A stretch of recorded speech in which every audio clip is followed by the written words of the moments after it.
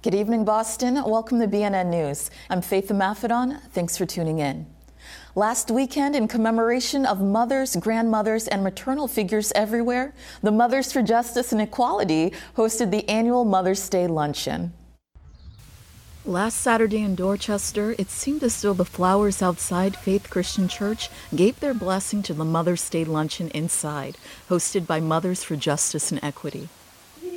Women enjoyed fellowship and remarks from city leaders before the MJE Awards ceremony, where they were saluted for their courage and conviction, nurturing families and serving as the backbone of their communities. I think that being a mother is a very important job today.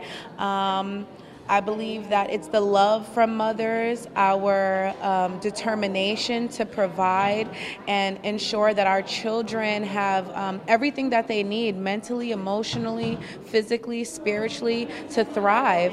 And it's an honor to to receive any award today from Mothers from Justice and Equality, because they are a great asset to our community.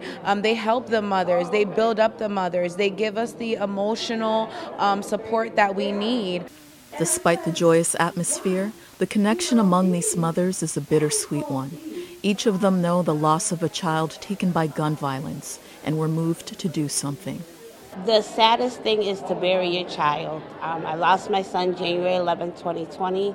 I did go down a road of self-destruction, and I turned it around. I turned my pain into a purpose. I'm in recovery, and it's a pleasure and an honor to be here today, because being a mother and losing my son to gun violence, it brought out the mother bear in me. It made me to figure out what happened, how it happened, and today I am getting justice for my son, and being honored here today is a privilege and an honor, and I'm thankful and grateful. My son, Aaron Warnham, was murdered 12 years ago this June. It's very, very important. We as mothers, we're very important. It's such an important part of our children's lives. Yes, there's a mom and a dad, but we as moms, we're the ones that try our best to keep our kids in line. The way the world is today, we have to work even harder. We're so worried when our children go outside that, are they going to be safe out there? Together, they have resolved to end neighborhood violence and heal while advocating for peace in their communities.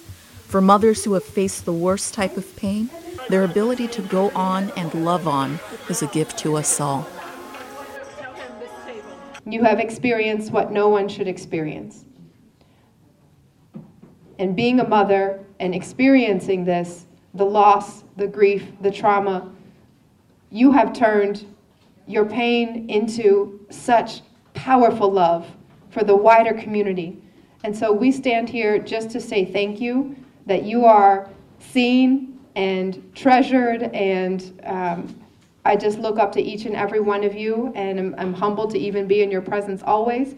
But especially this weekend, we thank you for making sure that the power of a mother's love really covers everyone in our communities, and that we won't rest until everyone has the safety, opportunity, health, and joy that we know is possible and that everyone deserves. In addition to the luncheon, Mother's Day was honored by hundreds at the 27th annual Mother's Day Walk for Peace. Mother's Day is a time to appreciate the efforts of moms all over the world. But for those who have suffered the loss of their child, the day can be very emotional, especially if gun violence cut their lives short. The founders of the Louis D. Brown Institute recognized this pain and created the Mother's Day's Walk for Peace to ease their grief. Today is a sad day for mothers that have lost a child, mothers that know of a lost child. Mothers are the vehicle, the support, and the backbone of our family. We need our mothers to rally together to bring a community of peace for our youth violence that's happening in the world. The walk contributes to the Institute's fundraising campaign to empower survivors, families, and communities impacted by murder, trauma, and loss in cultivating cycles of peace and healing. Every Mother's Day morning since 1996, participants warm up their muscles and wear their hearts on their sleeves as they walk with one purpose. We are changing the narrative around stopping the violence and interrupting the violence, and we're putting something in its place. Our 7 core principles are love, unity, faith, hope, courage, justice, and forgiveness. And we are out here with the mothers celebrating, grieving, hugging and loving on them while they are actively working to change the narrative and to make sure that as we talk about our family members who were murdered, that we are talking about the love that we had for them. We are talking about the care, we are talking about all of the beautiful things about them. And that's why we're out here today. We're just making sure that people feel celebrated and loved and held, especially on Mother's Day, where it could be a hard day for some of us. Hundreds gathered on Sunday to walk and share stories of their loved ones, and there was joy in honoring their memories. State and city leaders called for an end to gun violence, advocating for peace throughout the city, state, and country.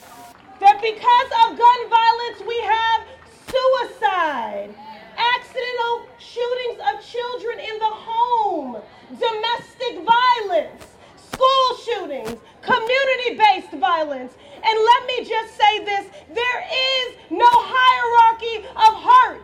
So please make sure, when you are talking about the scourge and the public health crisis that is gun violence, that you hold equitable outrage and compassion for all impacted. Every structure's foundation, every house, every building, the foundation has to be built on something even more solid underneath, that bedrock. And in Boston, that bedrock is peace. That bedrock is the safety of community to dream, the joy of young people growing and reaching every bit of possibility and potential. Elders in our community, sitting in the parks and in our porches and our community spaces, reflecting back on how much the city has grown. We want that peace in every corner of Boston, and we are going to fight for it. The loss of one's child can be devastating, but through the Walk for Peace, these mothers and families are finding comfort in each other. Though their stories are different, their mission stays the same: end gun violence. Now. A few months ago, we had the chance to take a sneak peek at the newest market cafe in Roxbury, Nubian Markets. This week, they officially opened their doors and the community was ecstatic. After months of anticipation, Nubian Markets finally opened their doors at their grand opening event on Wednesday. The cafe, market, halal butchery, one-stop shop welcomed dozens of guests to experience a fresh, healthy food source that serves its community to the fullest. The project started more than 15 years ago as a dream of owners Ismail Samad and Yusuf Yassin. They wanted to create an oasis in what some deem a food desert by building not only a source for natural food, but a community meeting place. State, city, and spiritual leaders gave their thanks and gratitude for the new Roxbury hub. We already know what a space like this is going to mean, that it's much more about the products that are being offered, which are directly connected to residents' cultures and communities and families and stories, but it's also just a hub and a space for people to build community itself. This is a partnership between the people who are consuming and the people who are providing what we consume. And if they're trying to provide for us all the things that are lawful and good and wholesome, and another word, ladidun, which means delicious, then I think we should give them the support that they need. Senator Liz Miranda got the crowd hyped up with her Roxbury pride. Roxbury love is in the house!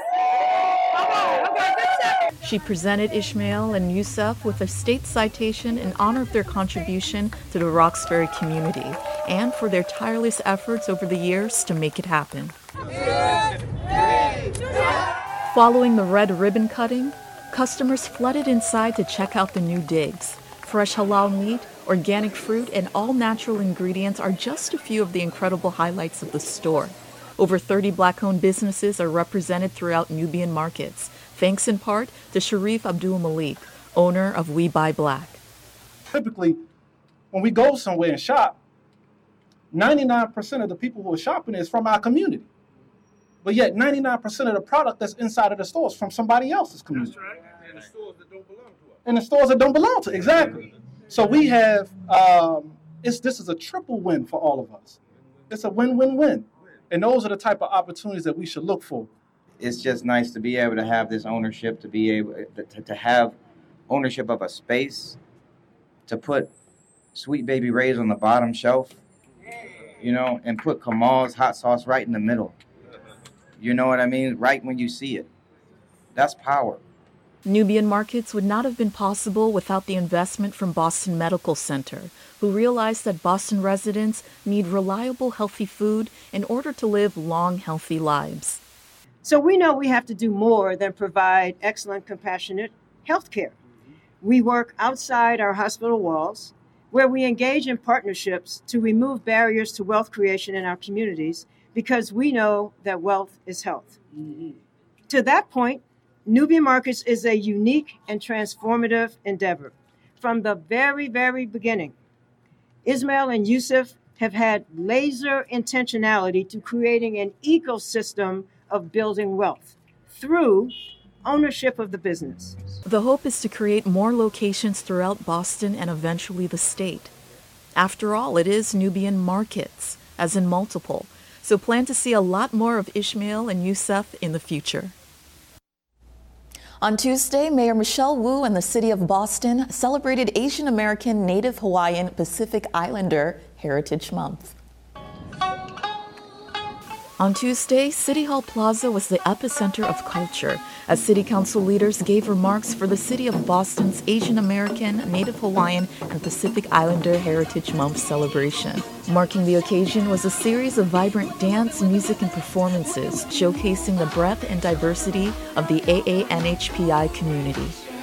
There's so much richness in our Asian culture that you provide to the city, whether it's in Fields Corner or in Chinatown, and as an at-large city councilor, I love learning from all of you and celebrating your culture. So May, my parents are immigrants from Haiti, and it's Haitian American Month, so I like to think of May as the month for Haitians and Asians. So hopefully we can all celebrate each other and our cultures. As we celebrate AAPI Month, we come together, we recognize the contributions and sacrifices that the AAPI, the Asian American community, has made to our city and to our country. We're better off as a country because of the wonderful contributions of the AAPI community.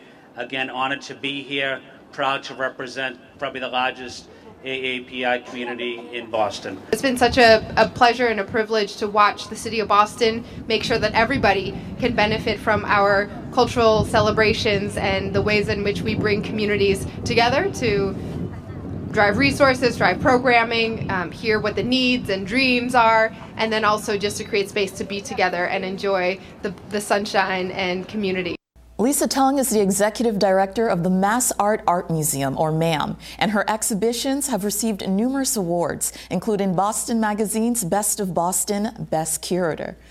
Tung is a vital member of the Greater Boston arts community, and she joined us in studio to discuss the newest exhibit at MAM, Mae Stevens' My Mothers, a collection of paintings portraying Stevens' birth mother and her spiritual mother and the role of motherhood in our lives. Enjoy the interview.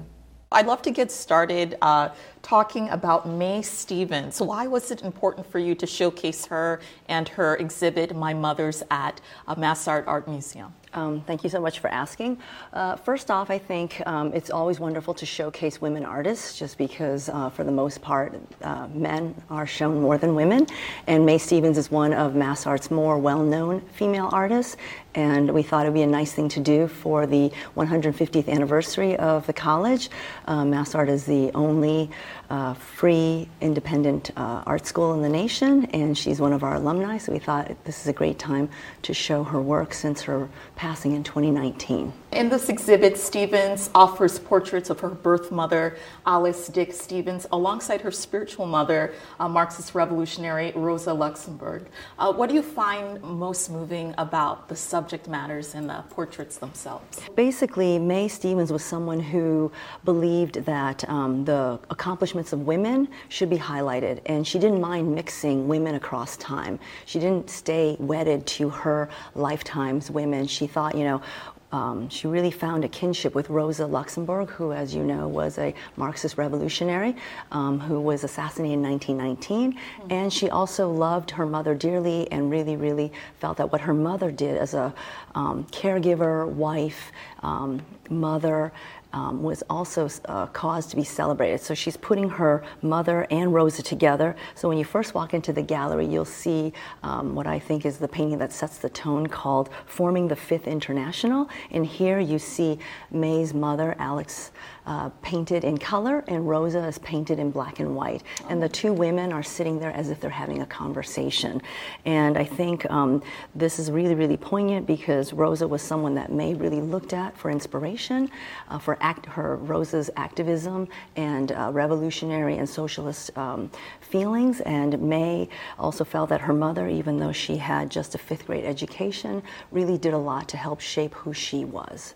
So to bring your mother or a girlfriend or grandniece to see the show would be lovely. And then there are 4 other canvases as well that show May's loving portraits of her mother over and over.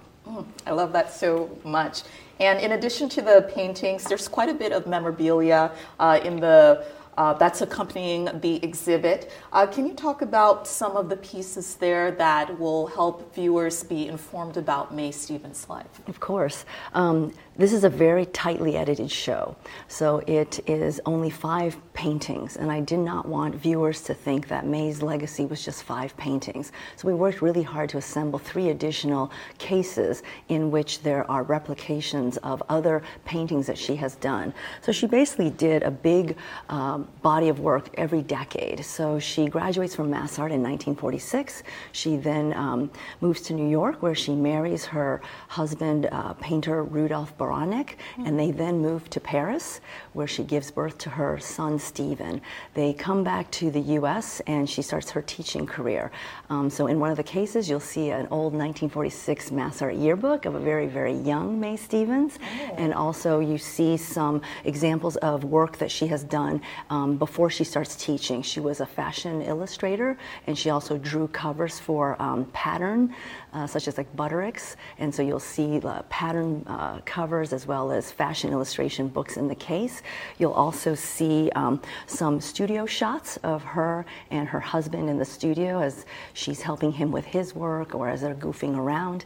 You'll also see images of other paintings. I would have loved to include many, many more paintings in the show, but we only have limited space, and so inside you'll see the first time that she puts Rosa and May, her mother, May's mother, Alice, together was actually in a feminist journal that she founded called Heresies. So in Heresies issue #1, you'll see the first time Rosa and Alice together, and she keeps mining this subject matter over and over. She then in the 80s paints large canvases where she's got something called, I think, Mysteries in Politics, where lots of different women painters from different eras, along with her mother holding a baby, May, as well as Rosa, are all together in one painting. You talked a little bit about the feminism in her life. She was a feminist. She was a vocal women's rights advocate. As I learned, she was a co-founding member of the Guerrilla Girls, and you mentioned the feminist journal Heresies. Yes. In what ways do you see her activism at work in her art? So May really believed that if you were not political in your work, whether it was art or writing or what have you, then you were just supporting the status quo. And so in her artwork, you can see, through catalogs and also what we have here, she's really trying to highlight, tell the stories of other activists, things that causes we should be aware of, what's happening in the U.S. at the time that she's growing up. And she, while this body of work looks like she's just maybe painting her mother, she's really celebrating all the roles that women play throughout a woman's life.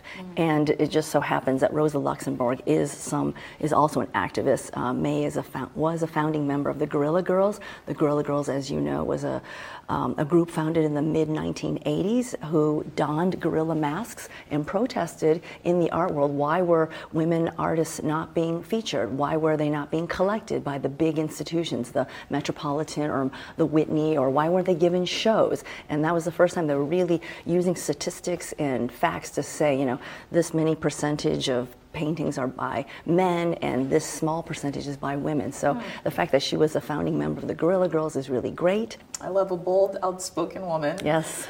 And what do you think ultimately is Stevens' legacy?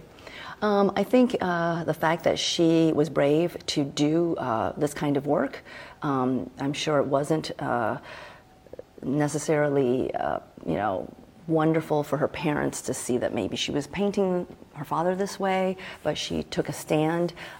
She wanted to highlight things that were injustices and things that people should be aware of. And I think a lot of artists do that today, and I think a lot of younger artists want to do that, and if they continue to see that other people who came before them have done that and others are doing this, we'll have more change and a way to see and see what needs to be changed and what needs to be improved in America today.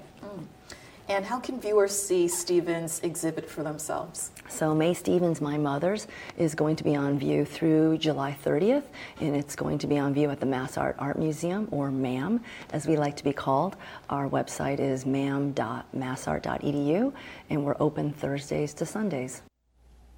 Deborah Cash is the executive director of Boston Dance Alliance, an organization that builds capacity for dance by identifying and creating shared resources, information, and productive partnerships to help dance flourish across the area. She's been a central figure in the Boston arts and cultural community for over 10 years, and her passion for the performing arts has inspired many. She joined us in studio to discuss the Boston Dance Alliance and how young people can find their passion for dance. Boston Dance Alliance is what's called an arts service organization. That's the kind of national category for it. We don't put on shows and we don't train anybody. We do everything else. I think of it often as that we're the umbrella. We are there to uplift all the different kinds of dance, all the different kinds of dancers, the ones who are serious professionals, the ones who are doing it on a Sunday night just for the love of it, the very young children who are dancing and taking lessons, to the elderly people who are going out on a social evening, and that we really are interested in asking the community, what is it that you need? So we are really a broker of what we say information, resources, and what we call productive partnerships. Summer is right around the corner. I know a lot of parents are thinking about programming for their kids, and dance can definitely be the answer. What are some of the benefits of introducing kids to dance? Well, I am a firm believer that if you can breathe, you can dance. Every child born in the world has a native dance energy. Anybody who's had a toddler who has just seen them bop around the living room or bop around to a band knows that it's inherent in kids to dance. Now, people use those energies in different ways. There are some young people who channel their physical energy into competitive sports. There are some people who will channel that energy into mastering an instrument.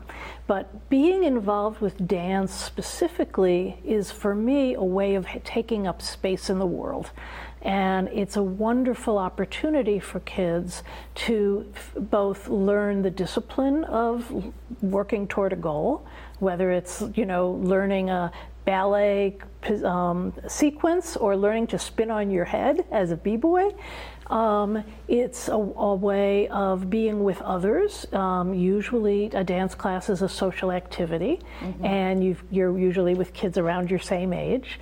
It's sometimes a way of knitting yourself into a neighborhood or into a heritage community, so that there may be children in a community like Chinatown who are learning the ancestral dances of their heritage, or people who are young people who are second generation South Asian dancers who are doing Bharatanatyam, a classical Indian dance form, as a way to connect themselves back with those histories.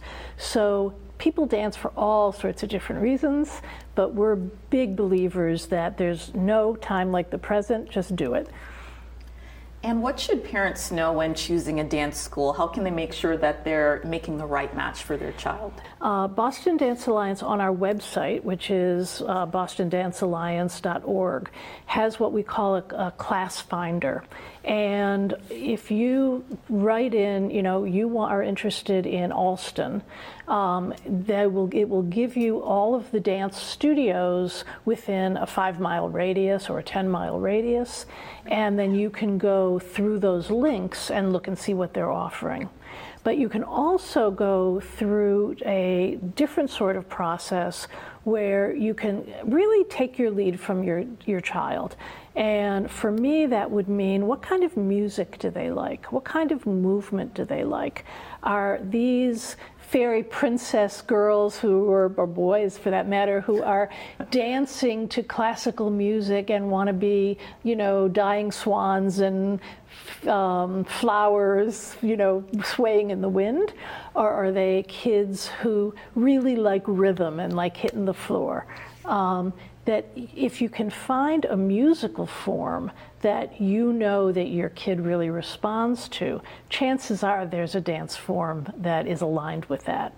And for very small children, children who are preschool or in the early grades, it's important to not set them up for failure. It's not about achieving something, it's about opening their imagination. Right. So is there a teacher in your community who might be associated with your daycare program or with Head Start or with some other activity who is interested in saying, imagine that you have a giant ball and you're rolling all over it, or imagine that you're jumping over a pile of leaves. I mean, the kind of inner life of a dancer that is really something precious and that can lead to a kind of movement activity is really terrific for young children. And what do you find most rewarding of young people discovering dance? I love young people discovering dance. I live for this. My basic belief is that there is a style for everybody. And whether it's, an international folk dance style, whether it's just dancing in your living room, whether it's getting out on stage and expressing your inner life in the most complicated and comprehensive way, that there's a place for it, because, we live in a world that's very much screen-oriented, that everything is mediated. And even though I love dance films, I look at TikTok dances, I look at the kinds of things you would see on YouTube, and I'm glad it's there because it creates a sense of the breadth of the world. It's terrific stuff. But to be embodied, to live in your body, to think about what it means to be in space with others, to have a sense that you can own this, to even as an older person feel, oh, well, I used to be able to jump and turn 26 times in the air. Now I have a hard time doing that, but I have more depth, I have more clarity in the way that I move, I'm more discerning about it. That there are all sorts of wonderful messages you can get about self-knowledge and about sharing with others, and who doesn't want all of that? That's our broadcast for tonight, Boston. Thank you for tuning in. For BNN News, I'm Faith Maffedon. I'll see you next Friday.